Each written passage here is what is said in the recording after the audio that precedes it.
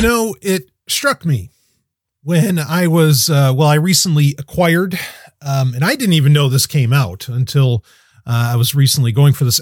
What I was going for. Of course, a lot of people know that, in fact, I talked about this in last week's Q&A when we were having a discussion about the Foundation, which actually, sometimes you got to wonder about that synchronicity, right? Or that synchronicity thing, right?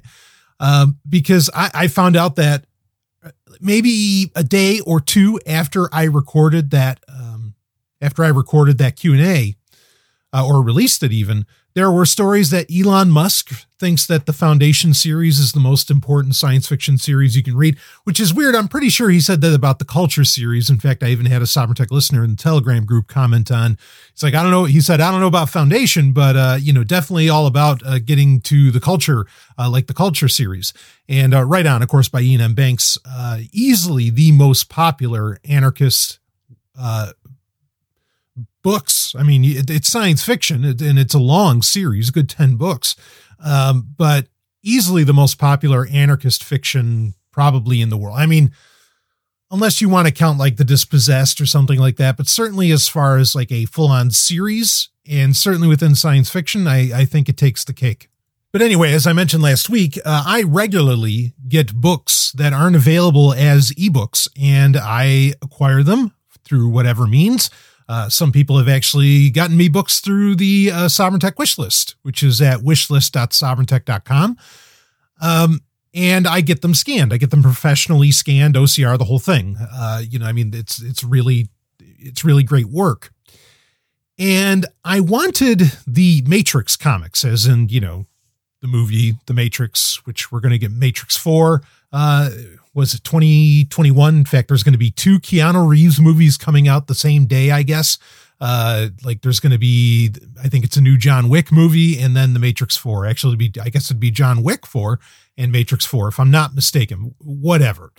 Hopefully, as we have been talking about often on Sovereign Tech and on Zombie One Underground content, hopefully they don't fuck up The Matrix 4. Okay. Cause I don't mind 2 and 3. Like I thought that they were fine movies. If not, certainly, Reloaded, I would actually argue is a great film. But again, I hope they don't fuck this up. But, the Matrix comics were a popular thing actually before the Matrix even came out. You had the website for the Matrix, which I went to like multiple times a day, and understand the internet was not the juggernaut that it would become, by 2003. This was a very special thing and very innovative thing that the Wachowskis were doing with the Matrix website overall, but then also, just like with presenting comic books and also short stories, like there were Neil Gaiman short stories on there. But presenting those online, that at the time, you got to understand that was absolutely unheard of. And some of these stories are really, really wild. But I always loved them. And it was great when finally, and I want to say this is around 2003, somewhere along those lines, where they finally decided, the Wachowskis or whoever is in charge of that. Of course, the Wachowskis, after The Matrix was so successful, would come out with their own comic book imprint called Burly Man, which I guess technically still exists. Anyway, they would decide to put out a volume 1 of stories that were originally on thematrix.com. Or was it thematrixonline.com, whatever the website originally was. I don't recall. Or The Matrix Online was the game. Anyway, I've talked about that way too many times. In fact, I really would have been impressed if the PDFs that were released that told the story of The Matrix Online when The Matrix Online was over, I would have been really impressed if that was included in what I'm about to talk about or what I'm about to mention, but it's not. And I'm going to guess like Sony holds the rights for that somehow, but whatever. Anyway. So they released a physical edition that you could get, and it was like a volume 1, and then it was followed up by a volume 2. But then both of those comic book collections, both those graphic novels, did not have everything that was originally published on the Matrix website back in the late 90s. And so, but I wanted, at least what was available. I wanted those, and I was, willing to try and acquire, and they're not expensive, volume 1 and volume 2 of the Matrix comics. Well, when I'm looking into this, suddenly I find out that actually in November of last year, of 2019, right around the time that the Matrix 4 was announced, there was a massive 20th anniversary re-release of the Matrix comics. Now, it compiled what was in volume 1 and volume 2. So all of that's there. But then they also put in a bunch of other stories that were originally, like the Neil Gaiman story and so on, that were originally only on the Matrix website. And it's a beautiful collection. I have it here. I'm looking at it right in front of me on my shelf. Just stunning. Well worth the price. Well worth, the asking price. And I think it runs, I don't know, around $30-$40, something like that, depending upon where you get it. And in the intro, there was something that I had just totally forgotten about. You got to understand that, and it hit me because, well, it reminded me of, recent tragic events. You got to understand that, and I've been this way for a while. I mean, I'm an open-minded guy, but like when it comes to some of my entertainment, I'm in many ways stuck in my ways. And I know that doesn't surprise anybody at all. It's rare that I'll give something a chance. Because, pick your franchise, Matrix, Star Trek, Star Wars, whatever. I mean, there's so much to explore just within those franchises. You really never have to leave them if you don't want. Even Babylon 5, there's still so much to explore out there with Babylon 5 that most people never even bother. Unfortunately, like how many people have read the Technomage trilogy, and it's fucking great, or the Fall of Centauri Prime. It's a pity, or especially the Psychor novels. Holy fuck. But regardless. Okay. So I was reading in that, and in the intro, they're talking about how there were some stories that they had planned to put on the Matrix website that they never got the final drafts for. One of those was a story by Harlan Ellison. And as soon as I read that, just a flood of memories came back to me. Partly memories of Harlan, which, and that's the tragedy because, of course, we lost Harlan almost a couple of years ago now. My dear friend and hero.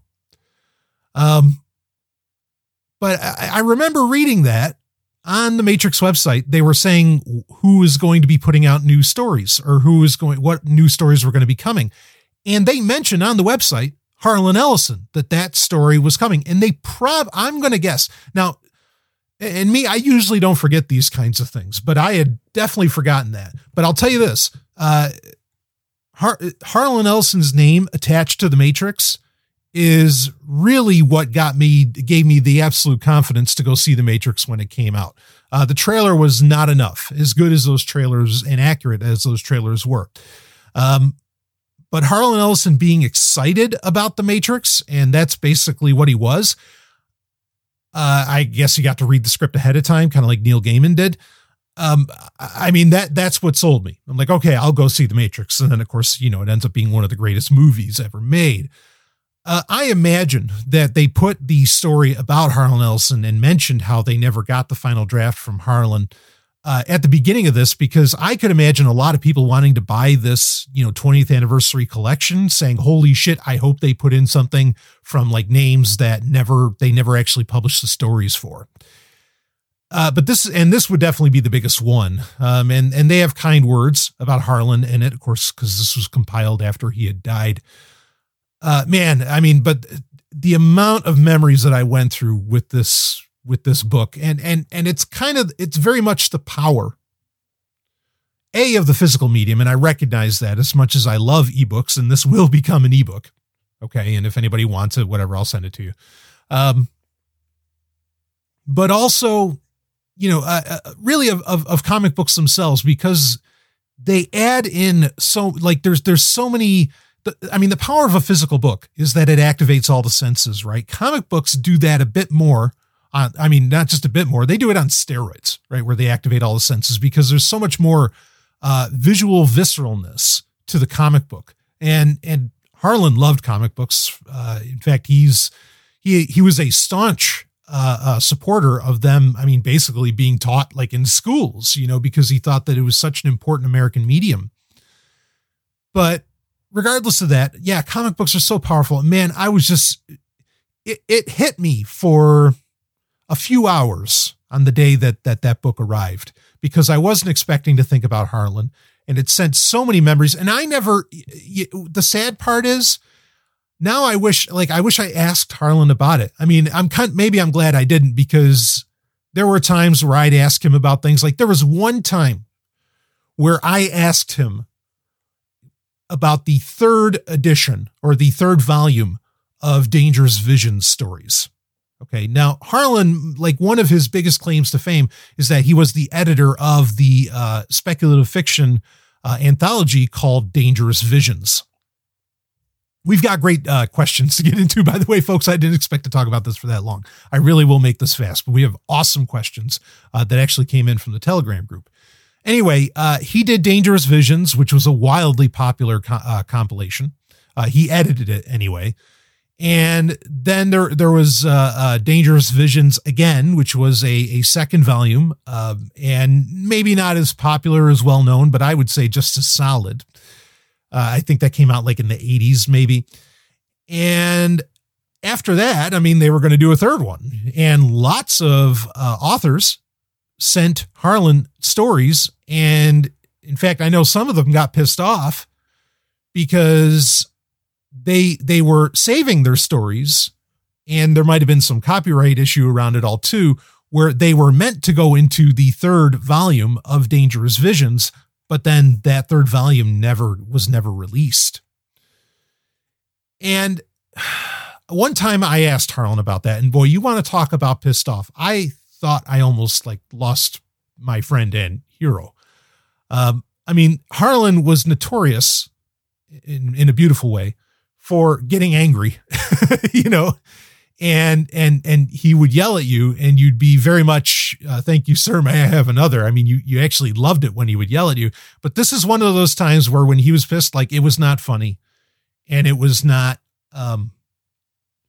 it was not one of those points where, oh, wow, I'm so glad that he paid attention to me. No, this was anger on another level that, oh man, like that, it sucked. It's the only real like negative memory I have of Harlan, of any kind. So anyway, that's why I say it might be just as well that I never asked him about what story he was going to write for the Matrix. I would have loved to have read it. I bet it was fucking awesome. Apparently there were rough drafts, but again, and maybe I just never asked him because of how he responded to my question about the third volume of Dangerous Visions. But anyway, I mean, he and I, frankly, 10 minutes later, like everything was fine. We were having dinner and it was no big deal, but boy, do I remember that. And that was not fun. And Susan had, kind of stepped in, and it was his wife, and damn. Anyway, but this collection, the Matrix Comics collection, the 20th anniversary edition, beautiful collection, and wild shit. Like these stories, and I've talked about them before. These stories, like the one that Neil Gaiman wrote and everything, I mean, are just really, really insane. Or there's the comic book about in fact, I think this is interesting and might play into what we end up getting into in some of our questions, where there's the guy's wife who is like so empathetic. Like she just has so much empathy that it almost kind of like allows her to see through the Matrix in a way. It's really interesting, which I think there's a powerful point in that. But anyway, yeah, check that out if you haven't. I also was looking at the Robotech visual archive for the Macross saga. Man, I was almost crying with that one too. You got to love Robotech. Anyway, okay, why don't we get into our questions? You're not here to hear me talk about all of that all the time, but we got a great tech question to open up with. We'll see how many we can get to.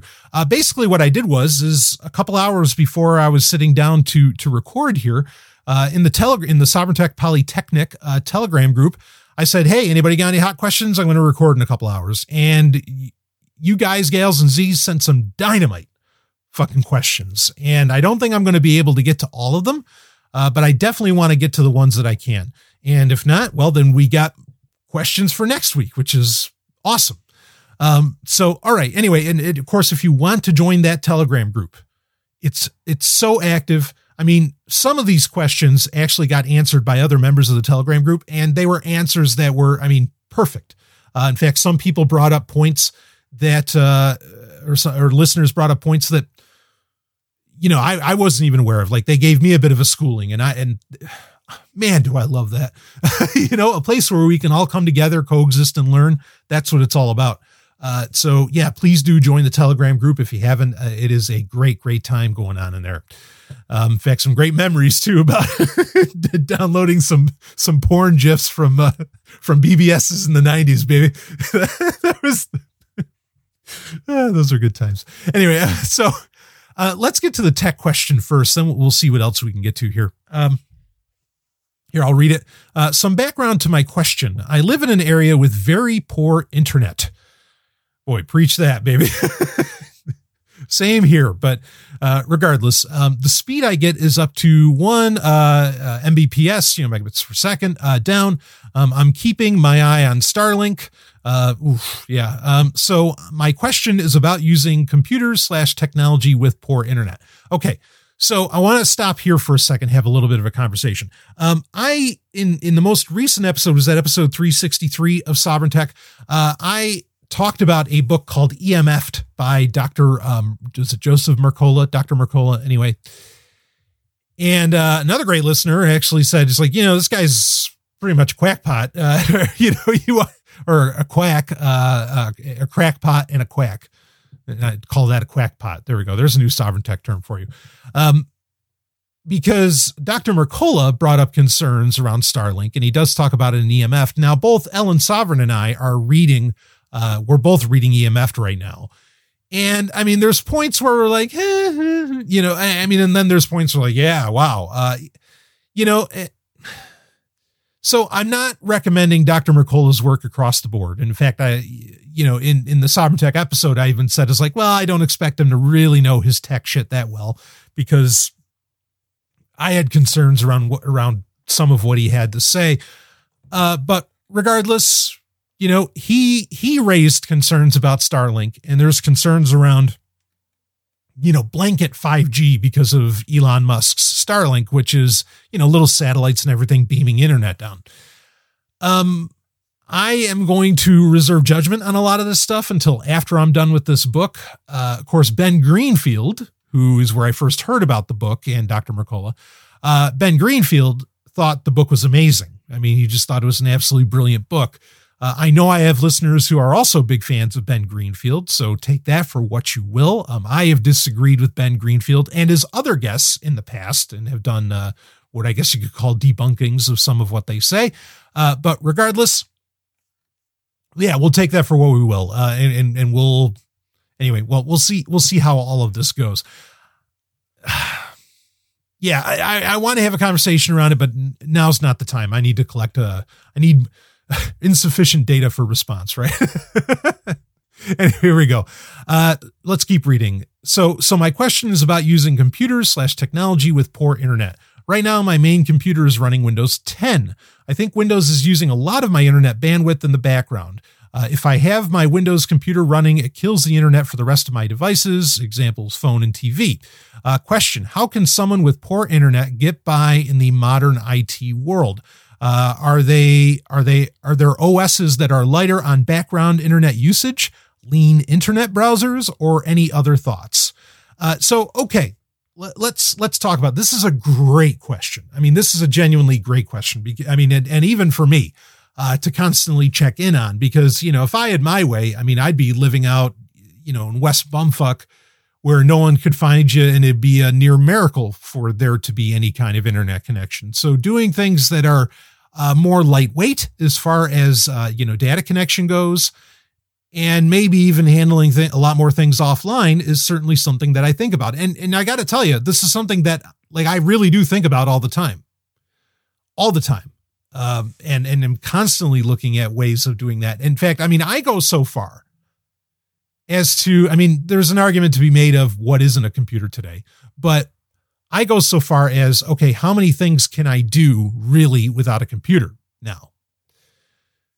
So anyway, so this is a great question to get into, and you can see who asked it and all about it if you're in the Telegram group. And of course, you can share your own thoughts in the Telegram group, which I would love. I mean, lots of people are already putting out their recommendations in there, and it was dynamite stuff from all the listeners and or members of the group. And I think that's fantastic. And you know, something about the Telegram group quick. I mean, again, I am making sure it is only talked about on the show.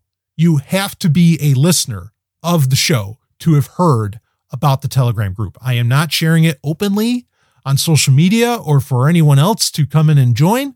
It is where, you know, like-minded individuals or open-minded individuals, which are the two that I think Sovereign Tech attracts, come together and can chat it up, you know, and it's clearly working. I mean, you should have seen the conversations around AI, around VPNs. I mean, like all these different things that are going on in there. It is already, in my opinion, a beautiful well-store of knowledge.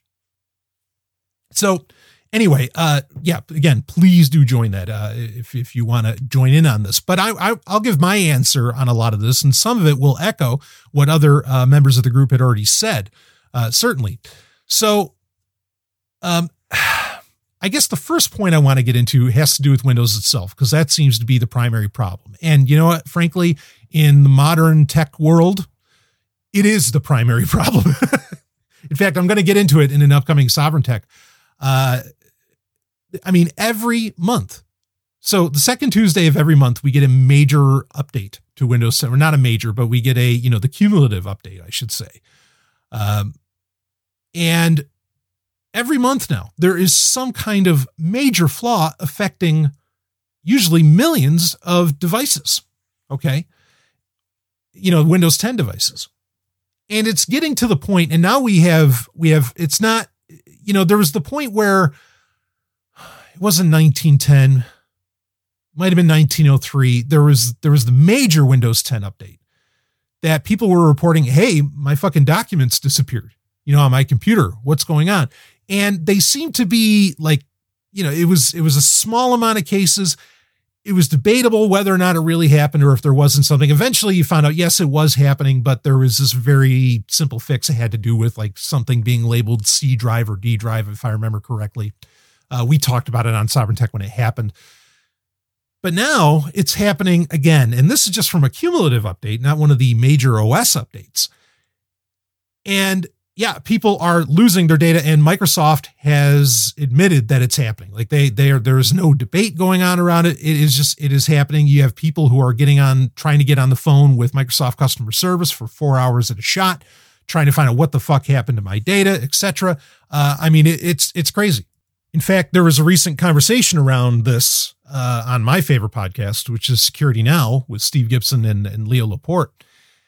And they both came to the conclusion that I have been saying, well, for a long time, but certainly throughout 2019, and we've been reiterating it in 2020.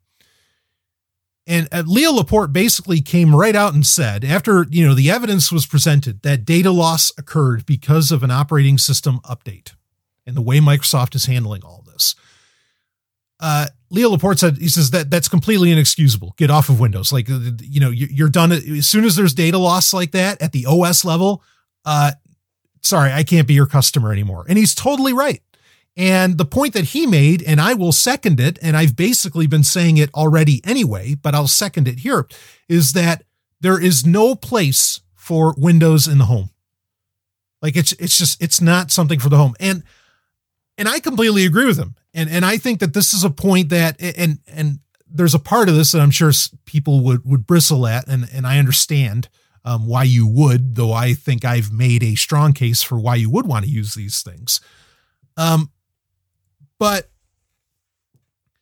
now he's not saying that his conclusion isn't that, well, everybody should just stop using Windows, even though we could certainly go that far and I wouldn't mind either. And I think it's already happening anyway. Like even at the government level, a lot of governments with their Windows 7 licenses coming up and support coming up, or ending, I should say, they are switching over to Linux now, even though it's going to be a slow rollout. That's what they're doing, and good. But I mean, fuck government, but you know what I mean. I mean, if they're going to handle your data, they might as well be using the right OS to do it, right? But anyway, he's basically saying, yeah, like, okay, fine. Windows is in the enterprise space. It's used by professionals for whatever reasons, etc., and it can stay there. It does not need to be, the home operating system, right? Now, when it comes to gaming, of course, I think that needs to be taken under consideration. But here's the thing, is that I would argue that the only real way, and look, the data loss happened to people who even clearly know what they're doing. They're not noobs. They're not tech savvy, right? They're very tech savvy. They're probably very knowledgeable about Windows. Basically, I would argue that Windows should be, and this is going to be my statement on it. And the listener, I mean, you're listening to me, so I know you're tech savvy. So, but I'm saying this kind of for everybody, and just to make a blanket statement about the matter, and I'll probably reiterate it on Sovereign Tech Proper here soon. But anyway, but Windows really should just be for, yep, fine, it's in the enterprise space, it's there. For professionals, creative professionals, whatever, that have that software that they've been using for 20 years to, I don't know, write their books or do whatever. Okay. And for gamers, PC gamers are in and of the people that are hardcore PC gamers. And that's why they're on Windows, because that game only exists on Windows or whatever. You're basically professionals as well. So Windows should be considered a professional operating system. I mean, there's an irony in that we've had Windows whatever version professional, with the name, with the nomenclature professional, for decades now. And really that's the way it needs to stay. I mean, like that and that's really what it is with Windows 10. I mean, they more or less dropped the professional nomenclature, I think, or tagline. But we should almost call it Windows 10 Professional, because it should just be for professionals going forward. People that are regularly making backups of their data, people who know very, very well what they're doing, and so on. It is not it's so funny, because it used to be seen as, the operating system for everybody. That just has not become true anymore. And I mean, and in some ways in a positive direction as well, right? Like, what you can do, putting on Bash, and what you can do with PowerShell and so on with Windows 10 specifically, has really geared itself towards power users more so than your everyday user. Like, a lot of the features added into that have been major touted features put into Windows 10, your average Candy Crush person wouldn't have a clue on what to do with that. So I would recommend, I mean, there's ways that you can mitigate, because here's the facts. Windows 10 does absolutely do a lot of background operations and a lot of background transmitting and receiving of data. There's features, and I don't imagine this is happening with this listener, but it might be, where Windows 10 by design, say with the update process, which is probably where a lot of the data usage and data killing is going on. You have with the update process, where if you download the update and there's other computers nearby that also need that update, they will just pull the update from your computer and not from Windows servers. Now, you can turn that feature off, but I think that's on by default unless they've changed the nature of that. But that's the thing. And then, again, these updates are automatic, which, there's an argument to be made for why that's a good thing. But if you're in a low bandwidth situation, that's a problem. There are settings for metering data on Windows 10. That's usually meant more for when you're connected to, LTE, a cellular connection that has limited data or something like that. I don't exactly know if there's a way to alter that to work on Wi-Fi, because again, I think that's meant more for mobile networks. But there might be a possibility there. But really, the best thing you can do, in my opinion, unless you use Photoshop or if there's like, I don't know, I'm going to guess you're not playing like Warframe or Call of Duty if you have, limited bandwidth for your internet, right? Just a guess, because I mean, most older games you can run in some kind of emulation process in Linux. I mean, my point being is that 99% of the population doesn't even need what Windows has on offer anymore. Okay. Like they just don't. All this stuff is available elsewhere. And I don't even just mean online. I mean that Linux has gotten to the level of maturity to where whatever you want is available there, just about. And, you know, even, and this is the part where I know people will bristle. I mean, even Chromebooks have gotten to a level of maturity. Well, fuck. I mean, Chromebooks can do Flatpak now, and you can install tons of Linux apps on there. They're basically Linux machines, and they're super, super lightweight. And the OS updates are super, super lightweight on that. Now, I'm not necessarily saying go and get a Chromebook, but let's be honest, and this isn't a new statement for Sovereign Tech, Chromebooks are frankly more than, I mean, they're not just good enough. They are perfect for most people that, you know, want to engage the internet, you know, or use a computer. They've especially now, they've got more than enough stuff there. Now, if you're a creative, that's different. Okay. But even then there's a lot that you can rock with that.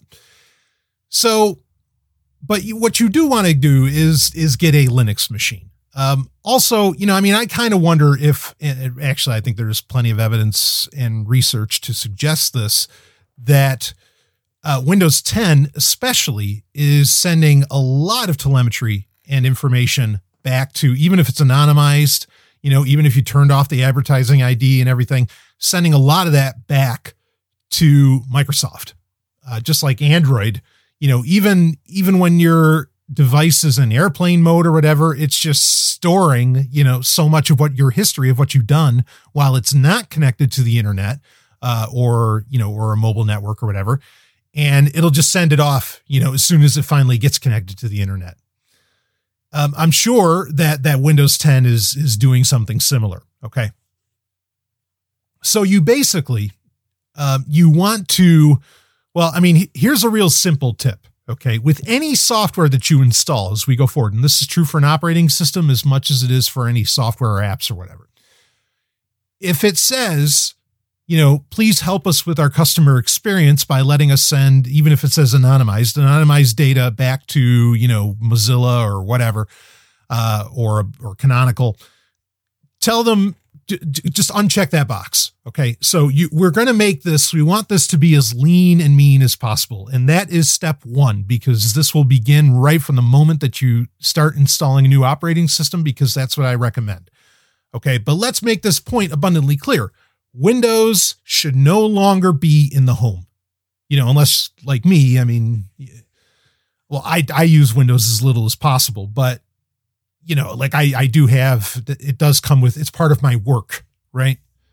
So as long as it's not part of your work, you know, Windows does not belong in the home. Bottom line. I mean, that's, and just end of story on that. It sucks because I know a lot of people that actually, I mean, unless, you know, if you have like a very simple media PC and, you know, and you're using it for, I don't know, as a Kodi box or to play, or using like Cyberlink to play Blu-rays, because Linux doesn't really play Blu-rays. I know there's ways you can kind of trick it, but I mean, getting Blu-rays working on a computer are a pain enough in the ass in the first place. And actually, we're going to talk about Blu-rays a little more in a second, within this conversation.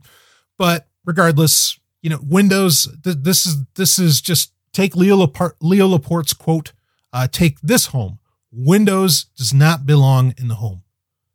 Bottom line, like that's it. So, and I'm going to be reiterating that on Sovereign Tech from now on, really. Again, not that that's new. I've basically been saying that anyway. So with that said, let's talk about operating systems. In the Telegram group, people recommended more or less the two that I would recommend. I mean, there are lighter weight versions of Linux out there, like Intel's version of Linux. Clear Linux is probably the fastest operating system on the planet right now. I mean, more general operating system, I should say, more or less out there. But I wouldn't necessarily recommend using that. That's not a matter of being lightweight on your internet connection. That's being lightweight on your machine. And you just, that's not necessary. That much speed is not that necessary. So it really comes down to, again, I'll second much of what the group said. It comes down to Linux Mint, right? Which we've talked about many times, which is also the most popular Linux distro in the world. And that's for good reason.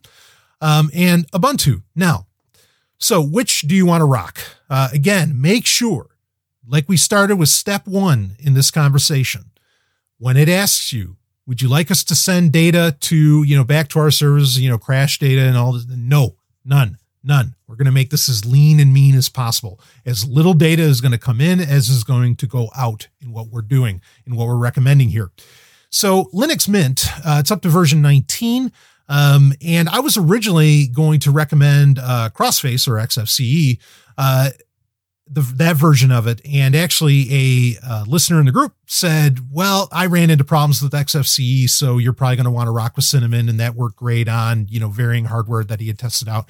And I have every reason to believe him on this. So you're going to run with, there's Cinnamon, there's Mate. I mean, I think any of them are going to do you well, but go ahead and rock Cinnamon if you want. But Linux Mint, especially the Cinnamon, GUI, okay, that looks and feels like Windows. So there's not a lot of learning curve there. In fact, I think he was bringing up that like his 70-year-old mother knows how to use it. It's that simple. And this is certainly the appeal. And there's a reason that Linux Mint is the number one distro. And that's why. Now I think in 2019, I put out a bit of a warning around Linux Mint, that being there's two things to consider with Linux Mint, but these are really, really like fine point, sovereign tech mentality things. One is that Linux Mint is not entirely open source. Okay. Now, any Linux install you do, you can make it to where it's not entirely open source. Maybe you're going to have proprietary video drivers for an NVIDIA card or something like that. Okay. If you're already using Windows and you're comfortable with that, and the main problem with Windows is that, it's a data hog and so on.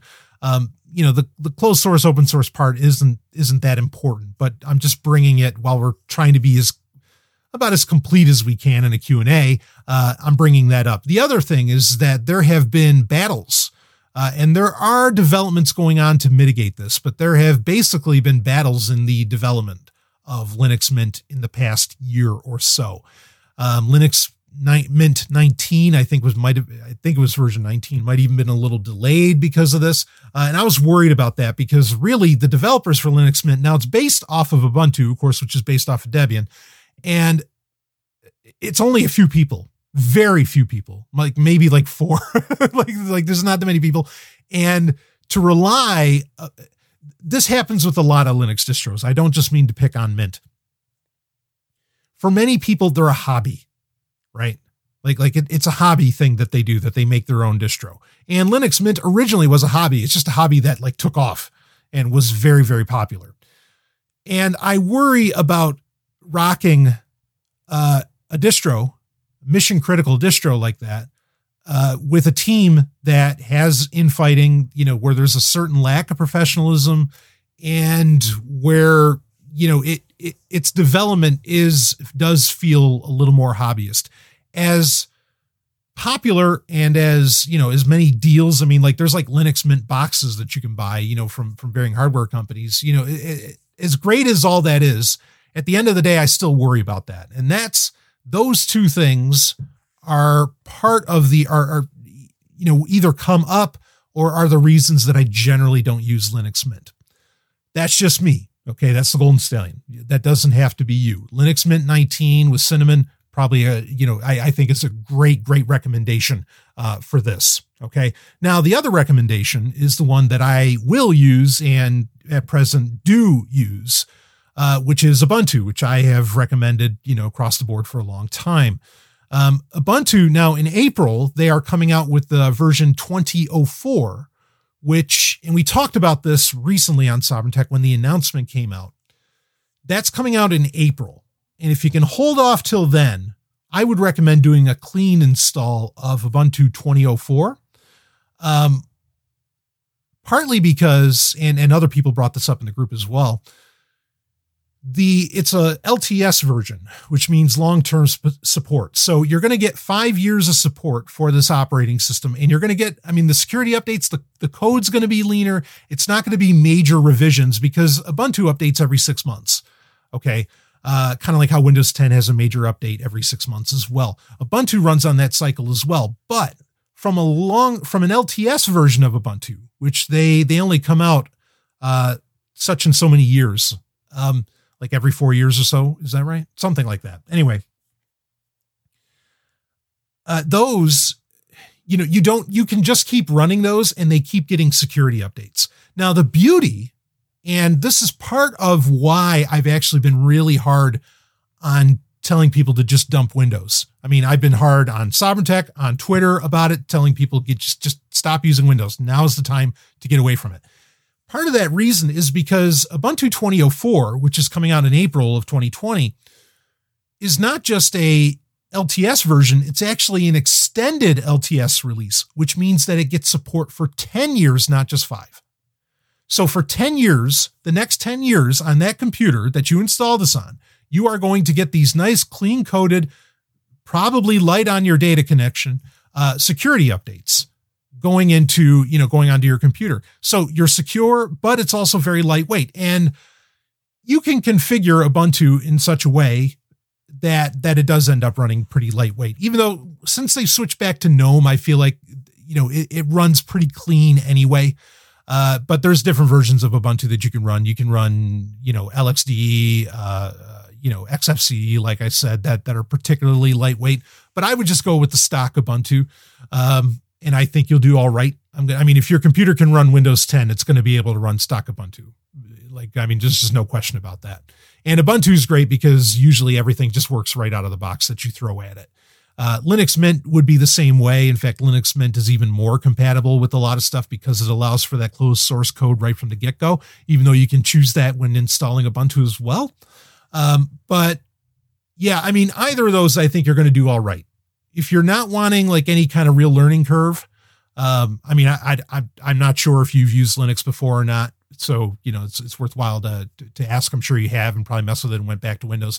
But yeah, to have that Windows experience, Linux Mint is a great option, and I really don't have any qualms recommending it. There's reasons I don't use it, but that's fine. Like, go for it. But Ubuntu 2004, if you can hold off for that, I think that's your best bet, especially because of that extended long-term support. And have fun getting to, relearn an OS if you're not super familiar with it. I really think it's really slick. So that's what I would do. Now, the next part to that, most of the software that you can install onto Linux or onto Ubuntu specifically is pretty lightweight in itself and does not require you to, because where you run into a lot of data going back and forth from your computer that is probably hogging your data connection is like you log into them. And so there's like cloud syncing going on with a lot of this software. Most Linux software doesn't have that option, and if it does, like you have to be really, really forceful about using it, about wanting to connect to that. So that's not so much of a concern, but I think we got to talk about web browser. Okay. And I know you specifically asked that.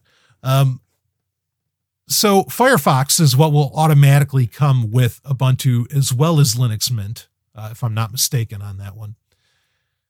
Certainly with Ubuntu. Firefox is a resource hog. You can go into it and, really turn off a lot of telemetry and everything else and have it run a lot leaner if you want, because it is so configurable.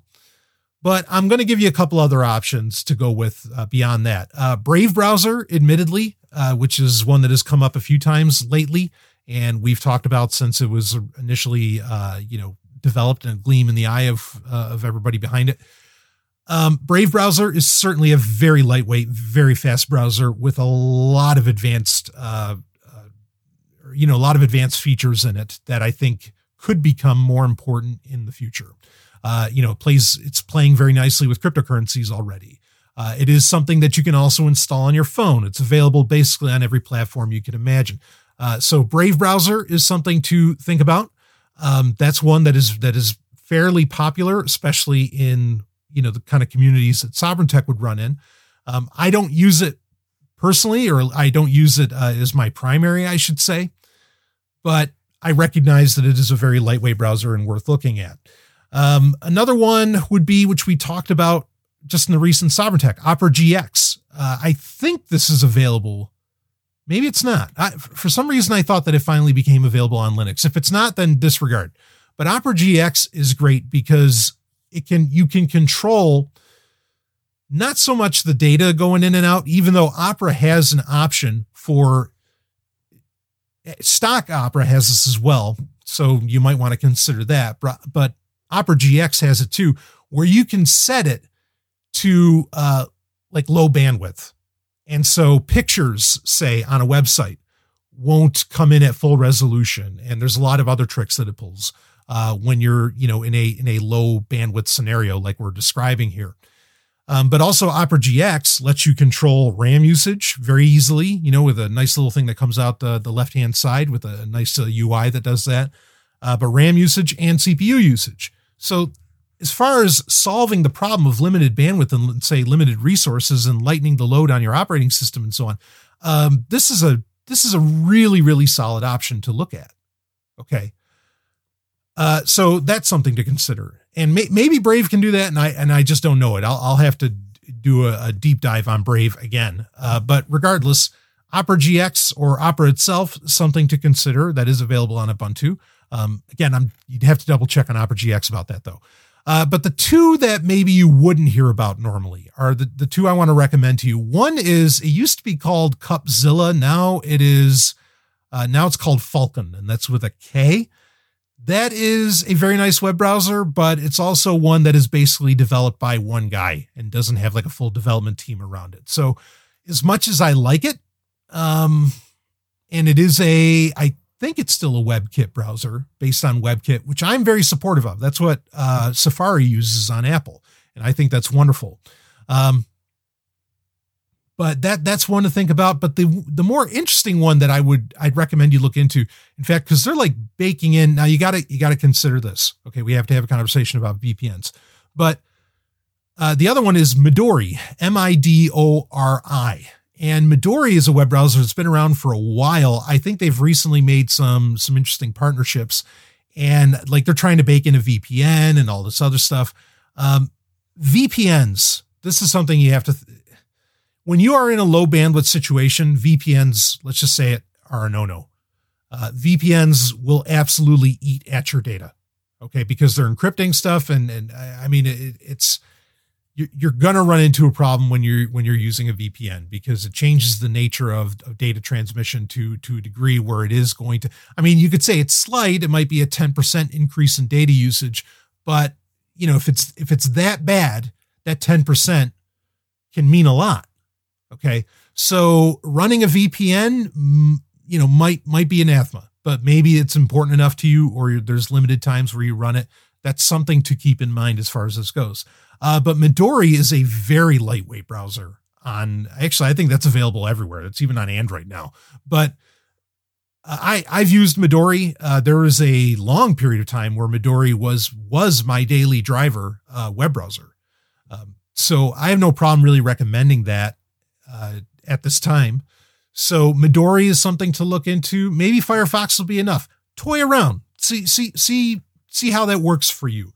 If Firefox is good enough, then go with it.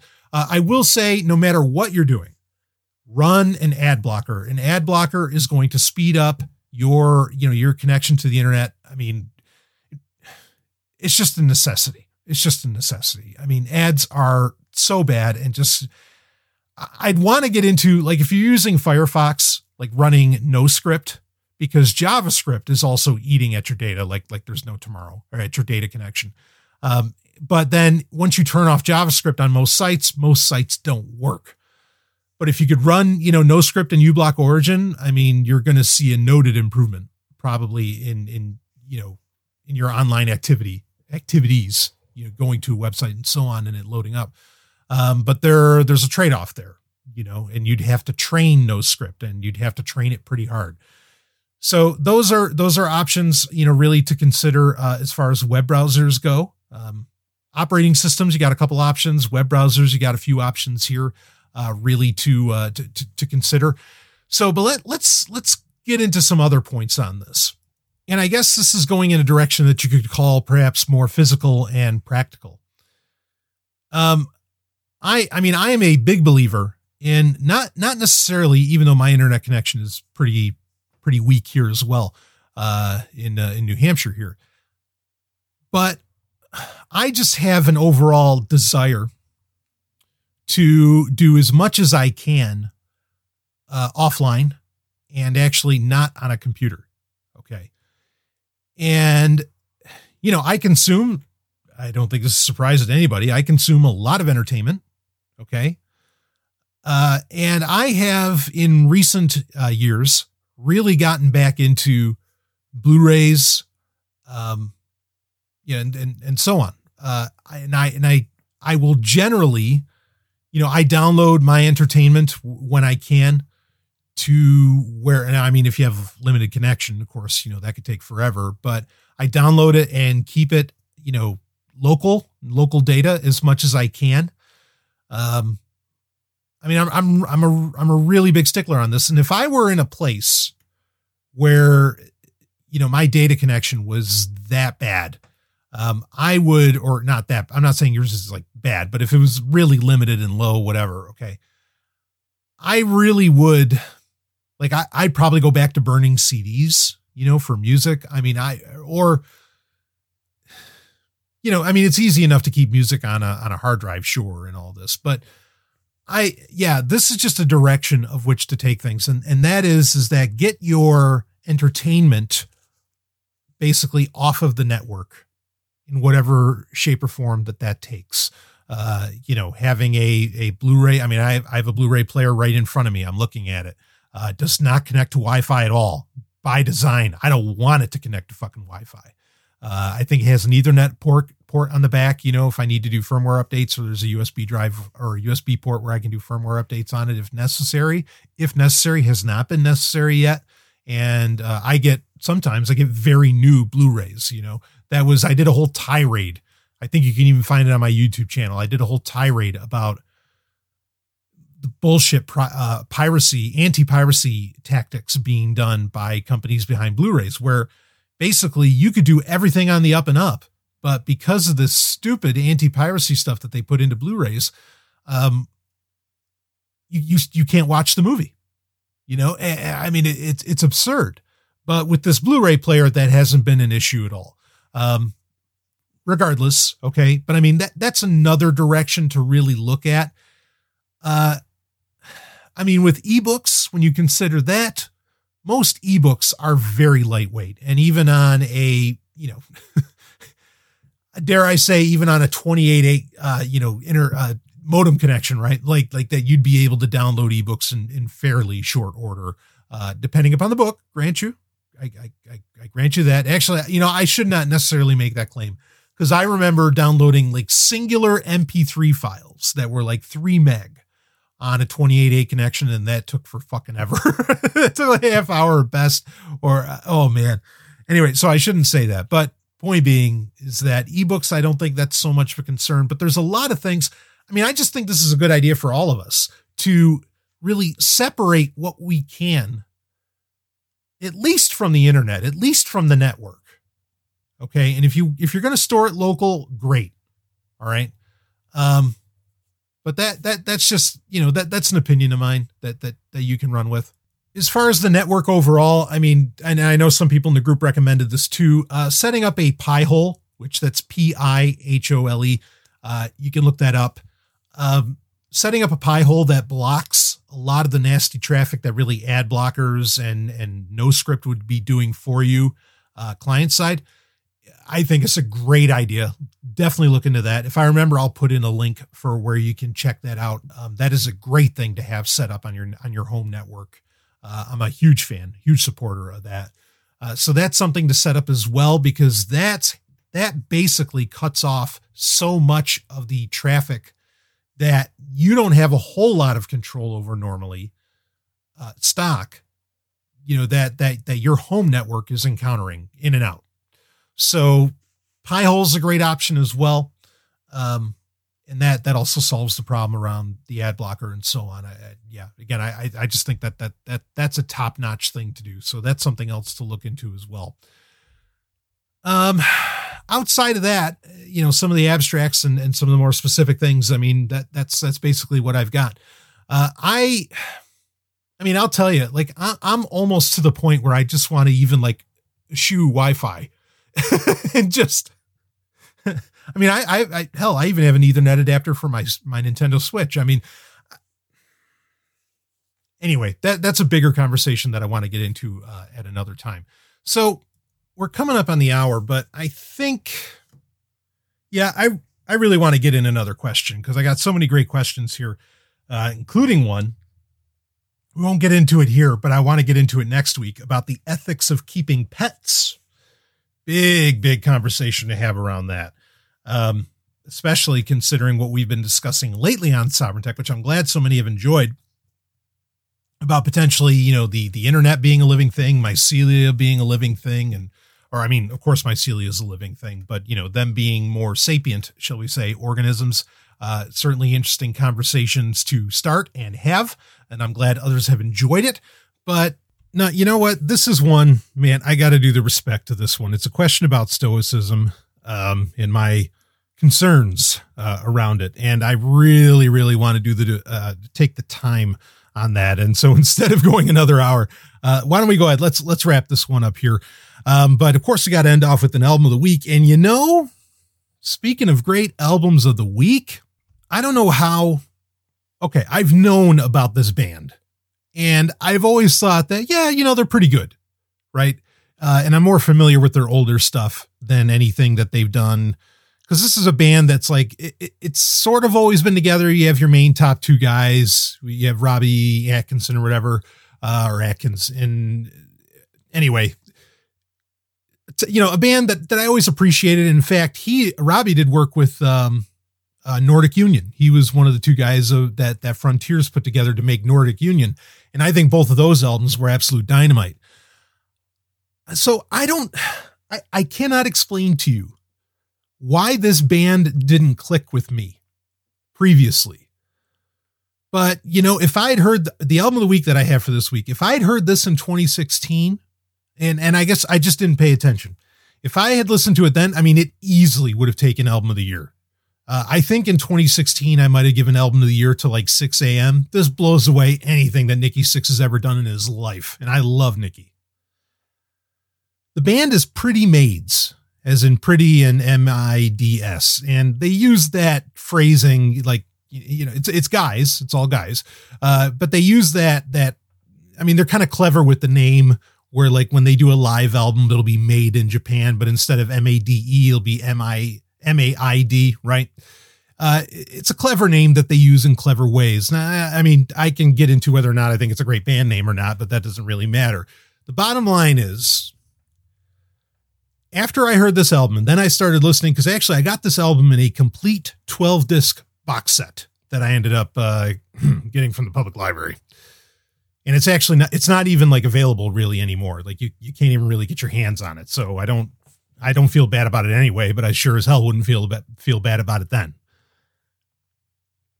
This, okay, so it's covering not the early years of Pretty Maids, but the whole 12-disc set is called Blast from the Past, and it pretty much runs, I want to say, from like 97 up until 2016. And of course they had an album, Pretty Maids had an album that came out last year, which I listened to it and I was like, yeah, that's pretty good. I'm listening to it with some fresh ears now that I have this new appreciation for their sound. But going through this retrospective box set, okay, I'm going to pick out one album out of the 12. I mean, it's kind of a cheat to give you a 12-disc box set as an album of the week. But going through this box set, I mean, like the thought crossed my mind, and you cannot imagine. So like the first time I ever really said to myself, what's my favorite band? Now, I mean, if we're talking like, what's my favorite musician ever, I mean, that gets into like, Michael Jackson, Neil Diamond territory, right? So that's a completely different question. But as far as like my favorite band, that fits within my favorite genre. Again, unless you count soundtracks as a genre, then that would be my favorite genre, but otherwise metal. My first favorite band was Motley Crue. Like they were my first passion. Okay. That quickly turned into Kiss later on. And Kiss has been my number one band for decades now. And I'm one of those weirdos, kind of like Chris Jericho, where I am more of a fan of the non-makeup era Kiss than I am of the makeup era Kiss. But that's how hardcore of a fan I am, is I'm even more passionate about what is often seen as not their best years, which I just totally fucking disagree with. But when I listen to Pretty Maids and I listen to this 12 CD set, the thought crossed my mind, holy shit, I think this is the greatest band that's ever lived. I mean, I'm not kidding. And somehow, now, I mean, there's bands that do this where even, 20, 30 years later, they're still coming out with their best work, right? Like Dragon Force is still coming out with their best work. Judas Priest is still arguably coming out with some of their best work. Same with Iron Maiden. I mean, you can pick a lot of bands where this is a thing, but to somehow Pretty Maids is like that much better than from the old days. Okay. Like when you go back, I don't know, because they've been around since 1981. First album came out in 84. Was what was that? Red Hot and Heavy, right? You listen to Red Hot and Heavy. I mean, it's good. The vocals sound a bit different, and you listen to Future World. Actually, Future World is an awesome album. You listen to Sin Decade and so on. I mean, they're good. They're very good, actually. But then, how a band gets exponentially better. It's one thing to top like your best albums that you've done, 20 years ago, but to get literally exponentially better is a mind-blowing concept to me. This also happened with Tigers of Pantang, which I think I talked about them and their latest album, where it's like, whoa, where did that sound come from? Because it sounds fucking great. I mean, again, this does happen. Rick Springfield. I think Rick Springfield's best album is Shock, Denial, Anger, and Acceptance. That's a good 20, 30 years into his career. And it is a dramatically different sounding album than anything he had done before, even though his previous stuff was top notch. So this band, Pretty Maids, it's pretty much the last disc on the 12 disc set. It's almost the last disc. Maybe there's like a live album or something that's actually the last disc on it. There's 12 discs. The order of the discs is not exactly chronological. It's more of like a presentation. But anyway, they have an album on there called Kingmaker that came out in 2016. Like I said, this easily would have taken, in fact, if this came out this year, it would unseat Heat with Heat 2. I don't know if it would have taken Beast in Black, but boy, is this a fucking great album. Opens right up with a song called When God Took a Day Off. Badass little, I mean, and it's hard if you want me to describe their sound. Now, there's a point where they have more of a classic rock sound in their earlier work, but as they've grown, and certainly within the aughts, like the late 90s into the aughts, the best way I can think to describe them, I was talking to Ellen about this. I said the best way I can think to describe them is that if Fear Factory, and if you know who Fear Factory is, I mean, man, that drummer's like a robot. If Fear Factory made a melodic hard rock album, that you would have Pretty Maids. If you like both of those things or either of those things, that concept should excite the fuck out of you. But that's the only way I can describe their sound. It's so crisp and clean, but then like it's got this really hard edge to it. But then the guy sings like a canary. I mean, Robbie just has this tremendous voice. But this album, Kingmaker, so yeah, opens up with a great track with When God Took a Day Off. Very, very high energy. Then it gets into the song, the title track, Kingmaker. You'll be singing the chorus for this for the next few days, I guarantee you. I mean, this was having me destroy it at the gym. It was so insane. Face the World, another great track. Humanize Me, another great track. There's a couple slower tracks in here, a couple little like ballad type things, but they're not sad. They're more kind of uplifting. It's pretty amazing. This is the version I have. It goes 13 tracks, and the last two are just extended versions of previous songs. But this is an absolute track for track album. Absolute. Like every song on here could easily be a hit. And you're going through it and you're like, oh, maybe this is slowing down a little bit when you get to Bullseye or Last Beauty on Earth. But then it gets to track 9. And there's a song called Civilized Monsters. Okay. And you've got to understand me. I was listening to this. It was after 10 o'clock after 10 p.m. Okay. And I'm just, kind of laying back a little bit, trying to relax whenever I can get that in, trying to relax. And I just yelled out, just, fuck yes. Like I just said it. And Ellen turns around and she's like, what is it? My 40 seconds into this track, my face just melted right off. I mean, it was gone. And that's all I'm going to tell you. You fucking listen to it. You get, and you wait because it sounds real slow, right? But you get 40 seconds in and then bammo. You're going to know exactly what I'm talking about. And I bet you're going to be in the Telegram group telling me, holy shit, maybe sharing some Super Saiyan action. Man.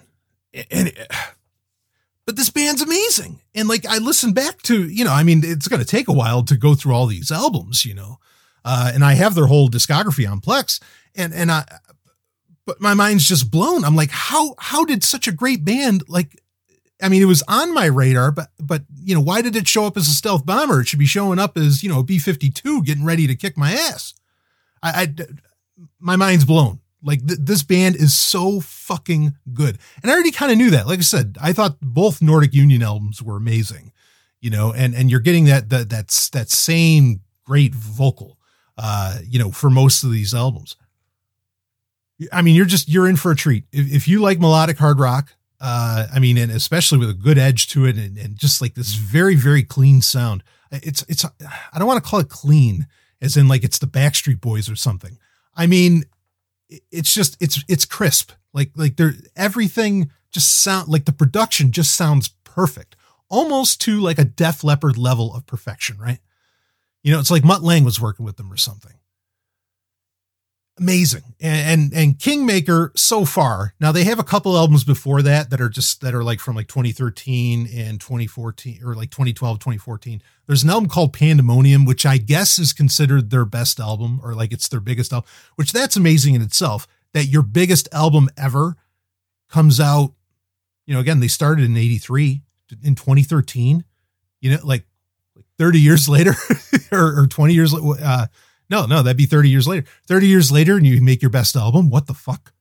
That was good. And then there's another album after that, which is called Motherland.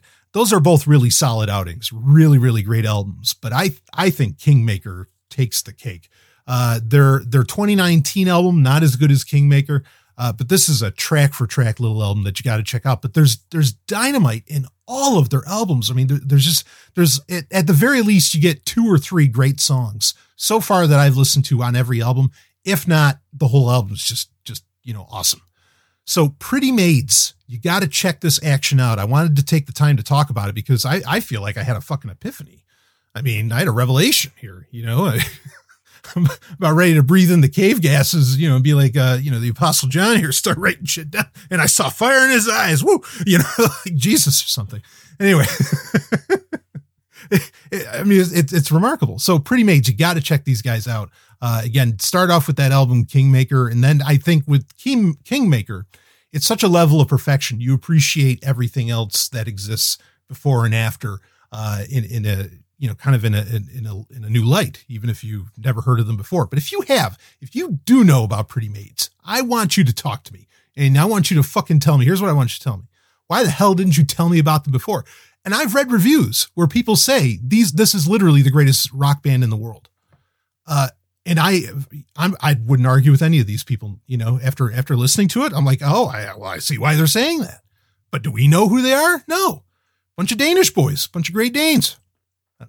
Amazing. Anyway, all right. So that's it for this Q&A. Again, we got a ton of, I asked questions. I mentioned that I was going to be recording today in the Telegram group. And so I got a ton of great questions, or a few. Keep them coming. I am looking forward to breaking down some of these. I'm going to get into in a prime Sovereign Tech, but I'll gladly get into others next week in the Q&A. So, as quickly as I can. And these are awesome questions. So I can't wait to talk about them and really do justice for them. So that's it for this week's Q&A. I will see all of you on the other side.